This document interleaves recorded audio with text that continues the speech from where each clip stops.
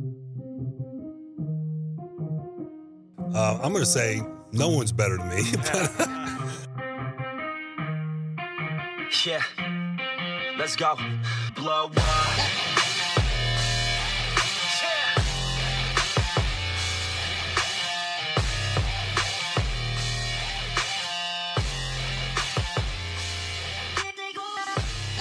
Welcome to the Monday, July 27th edition of Locked On Dolphins.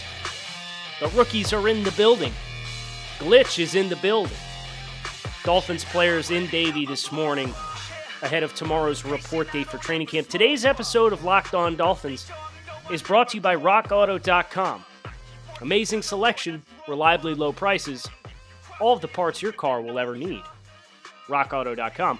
And we have lots to get into today. A busy weekend. We had roster transactions. We had a trade with the Miami Dolphins. We have what's currently transpiring with the Florida Marlins that I think needs to be talked about as well. But the first thing we need to do, as I said, there were transactions, and I want to deep dive into these transactions today. But first, you have to know who they are. So let's set the table and let's catch everybody up with what went down for the Miami Dolphins throughout the course of this weekend. The Miami Dolphins traded for Chicago Bears tight end Adam Shaheen over the weekend, trading a conditional 7th-round pick to acquire the former top 50 selection. Shaheen is expected to come to the Dolphins and battle for the tight end 2 spot with Durham Smythe. Additionally, the Dolphins made several cuts over the weekend, parting ways with veteran quarterback Jake Rudock, veteran wide receiver Ricardo Lewis, linebacker Trent Harris, and defensive end Avery Moss. The Dolphins' decision to part ways with players who were all on the roster in some way, shape, or form throughout the 2019 season is a bit of a surprise, considering the mandated cut down to 80 players amid the COVID-19 pandemic was expected to drastically impact undrafted free agents from the 2020 draft, not players with a track record of already being on a roster. The Dolphins are showing a repeat in several trends with their decisions of roster transactions over the weekend, starting first and foremost with Shaheen.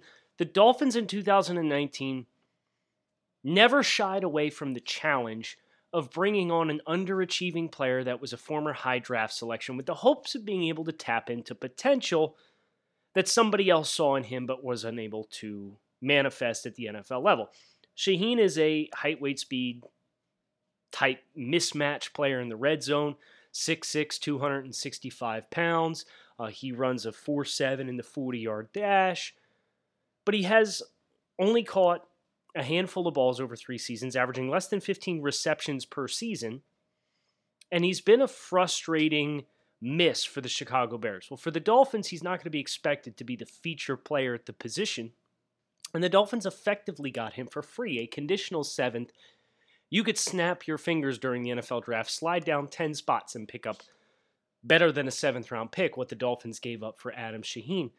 What's interesting is this does not speak kindly to the forecast for Durham Smythe. The Dolphins wanting to get competition for a pass-blocking and run-blocking tight end for when the team needs to go with 12 personnel and get more than one tight end on the field at the same time. Whereas when you look at the players that the Dolphins cut, the saying goes, better the devil you know than the devil you don't. And the Dolphins last year opted against this. They got rid of a bunch of players who you knew exactly what they were. They were established at the NFL level, and they were all departed from the team for one reason or another, in some way, shape, or form, whether they were traded if they could get assets for them, or simply cut. You think about Robert Quinn and Ryan Tannehill and Kenyon Drake and Laramie Tunsil, and the Dolphins opted for youth. And amid the COVID-19 pandemic and the fact that teams were being tasked with cutting down their rosters to 80 players instead of the traditional 90 that you get in training camp, the Dolphins went the opposite way of what everybody expected, in which you heard that there were going to be premature cuts, and it was assumed that, undrafted free agents are going to get on the chopping block here because they don't have any film to stand on. They haven't had a chance to get in pads or get on the practice field and prove anything to their coaches. So the teams are going to gravitate more towards players that they've seen and they know what they have. Not the case for the Dolphins. They are again betting on the upside and promise of youth and gambling on their undrafted free agent class, opting to cut Jake Rudock, who was going to be quarterback for and probably a practice squad candidate no matter what, Ricardo Lewis instead of an undrafted free agent like Matt Cole or Kirk Merritt, opting to cut defensive lineman Avery Moss instead of Bryce Stirk or Tyshawn Render. The Dolphins, the only undrafted free agent that the Dolphins have parted with thus far, they made 5 cuts, was Ray Lima, who decided he wanted to retire from football and pursue other things. And even then, Brian Flores gave him a call and tried to talk him out of it. So the expectation that, the premature roster cuts, it's going to hurt these undrafted free agents, apparently not for the Dolphins. The Dolphins are cutting veterans, and they're trying to keep as many of these undrafted free agents in the building as possible. Some of that probably tying back to the success that the Dolphins have had with undrafted free agents. You look back to last year with Nick Needham and Preston Williams, Shaq Calhoun. They probably feel like this is another opportunity to find a couple lottery tickets that turn into nice complementary players. And the devil they don't know, conversely, is better than the devil that they do. RockAuto.com is a family business that's been serving auto parts customers online for 20 years. Whether you're looking for engine control modules, motor oil, brake lights, or new carpet for your daily driver or your classic, RockAuto.com has everything that you need in one easy-to-navigate catalog that in just a few clicks can get everything you need delivered directly to your front door. And best of all, prices at RockAuto.com, they're the same for whether you're a professional or a do-it-yourselfer, so why would you spend up to twice as much for the same parts by shopping at other outlets? So visit RockAuto.com for all of your auto needs, and make sure you write Locked On in their How Did You Hear About Us box so that they know we sent you. Amazing selection, reliably low prices, all of the parts your car will ever need at RockAuto.com. So the Dolphins made all these roster transactions. What do they mean? How can we interpret these transactions and kind of get some clues as far as what we should be reading between the lines? The first one I look at is the decision to cut Jake Rudock, quarterback who's kind of lingered with the Dolphins for a while on the practice squad, had a really nice preseason last year for the Dolphins in 2019, and he's been cut before training camp even opens. Well, that's what happens when you have Ryan Fitzpatrick and 2 former top 10 overall picks in your building, which is exactly what the Dolphins have in Josh Rosen and Tua Tagovailoa. And the decision to cut Rudock says to me the most about the immediate availability of Tua, because you often hear teams talk about camp arms and camp bodies. And with the amount of wear and tear and volume of throws that have to be made, a lot of times you see a team that brings in a guy who is a UDFA, and he's a UDFA, but he's got a live arm, or maybe you think you can groom him into an eventual backup, and that fourth quarterback that's present for training camp to help with the volume of throws. Well, granted, training camp's going to be different this year, but also, if Tua was not going to be immediately available based on the timeline set in place by the NFL and the NFLPA, as they've set in place their plan to return to football, the Dolphins would have 2 quarterbacks at the start of training camp who are capable of throwing the ball, in Rosen and Fitzpatrick. So Tua came out last week and said he's ready to go. This move seems to back that up and further reinforce that Tua is ready to go. Will he be cleared for contact? I don't know. It's impossible to say. But at the very least, the first day that they put on caps, and they go out on the field, and they throw the ball around, expect Tua to be amongst the group. Rosen, Fitz, and Tua. Because if he was not healthy, you would not want to fatigue Ryan Fitzpatrick, your presumptive starter's arm, with throwing half the reps for a full training camp practice. So that in itself is a promising omen for the immediate availability of Tua. Game situation, I don't know. But at least, He's not going to be one of those guys that's on the bike on the sideline at camp, just pedaling away, trying to stay loose. That won't be Tua, at least based off what the move is and the decision to cut Jake Grudon. I do think Raekwon Davis is a winner amongst the cuts as well. And the reason being, you think about the Dolphins and how they're going to want to play defense this year, and there's going to be times and games where they play in odd fronts and they want to play in even fronts. And scheme diversity, Avery Moss, heavy-handed, long-armed, fairly dense. He's like 270. But a guy at 270 playing him in the B gap, you got to be strong as hell to thrive in that scenario. And I think Raekwon Davis is the beneficiary of the Dolphins cutting a guy who started 8 games for the Dolphins last year, played in 11, but started 8 games, played nearly 400 snaps for the Dolphins. Because when the Dolphins go odd front, they go 3 down linemen on the line of scrimmage. You're probably going to have Godchow in the A-gap. You're going to have Wilkins in one of the 3-4 defensive end roles. Shaq Lawson can do it. Emmanuel Ogbah can do it. But those guys are 270 pounds, not dissimilar to what build you had in Avery Moss. Now, both of those guys are much better football players than Avery Moss. But Avery Moss was like a modest NFL defensive lineman. Raekwon Davis is 6'6", 311 pounds. This man has 40 extra pounds on his frame than what Avery Moss did. So when the Dolphins go even fronts, the departure of Avery Moss seems to me like a potential clearing for him to be the third down lineman when those game situations call for odd front defense. I think Raekwon can be fine as a pass rusher in the A gaps if you want to put him head up over the center and try and let him use his raw power on 3rd and 10 or 3rd and 6. You could probably get away with that. I probably wouldn't have him on the field this early in his career on 3rd and 15. But, this is also a guy who, if you're going to go odd fronts at 311 pounds, he can play a single gap and he can shoot gaps. And that was the thing I looked at his athletic profile versus that of Avery Moss. These guys had similar linear explosiveness and similar lack of athleticism in lateral and tight angle situations. So, a guy that's got to kind of bend the corner or turn the edge on the outside, neither one of these guys is going to do that. Avery Moss is built to do that with his weight at 270 pounds.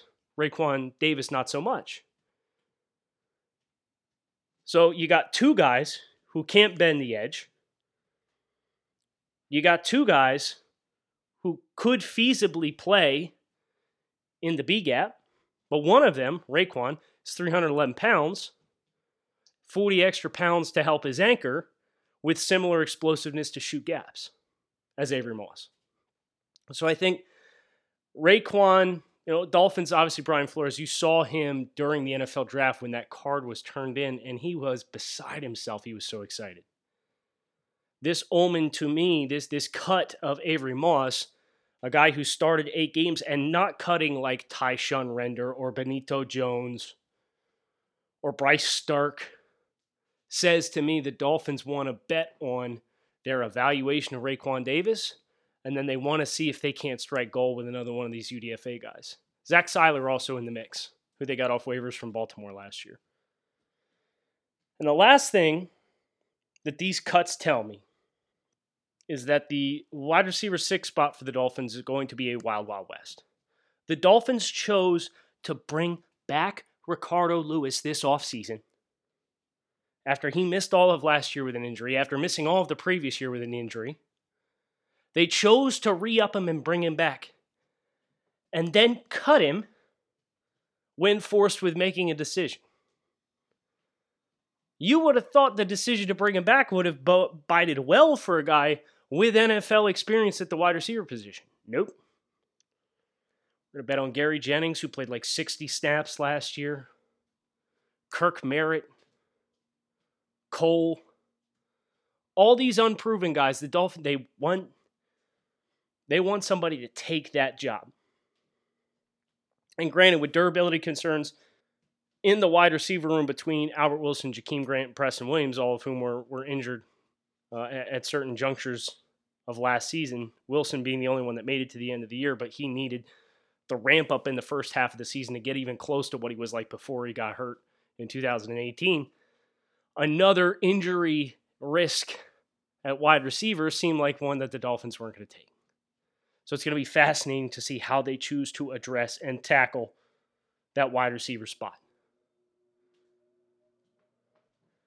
Last thing I want to talk about today is in relation to the current ongoing situation with the Florida Marlins.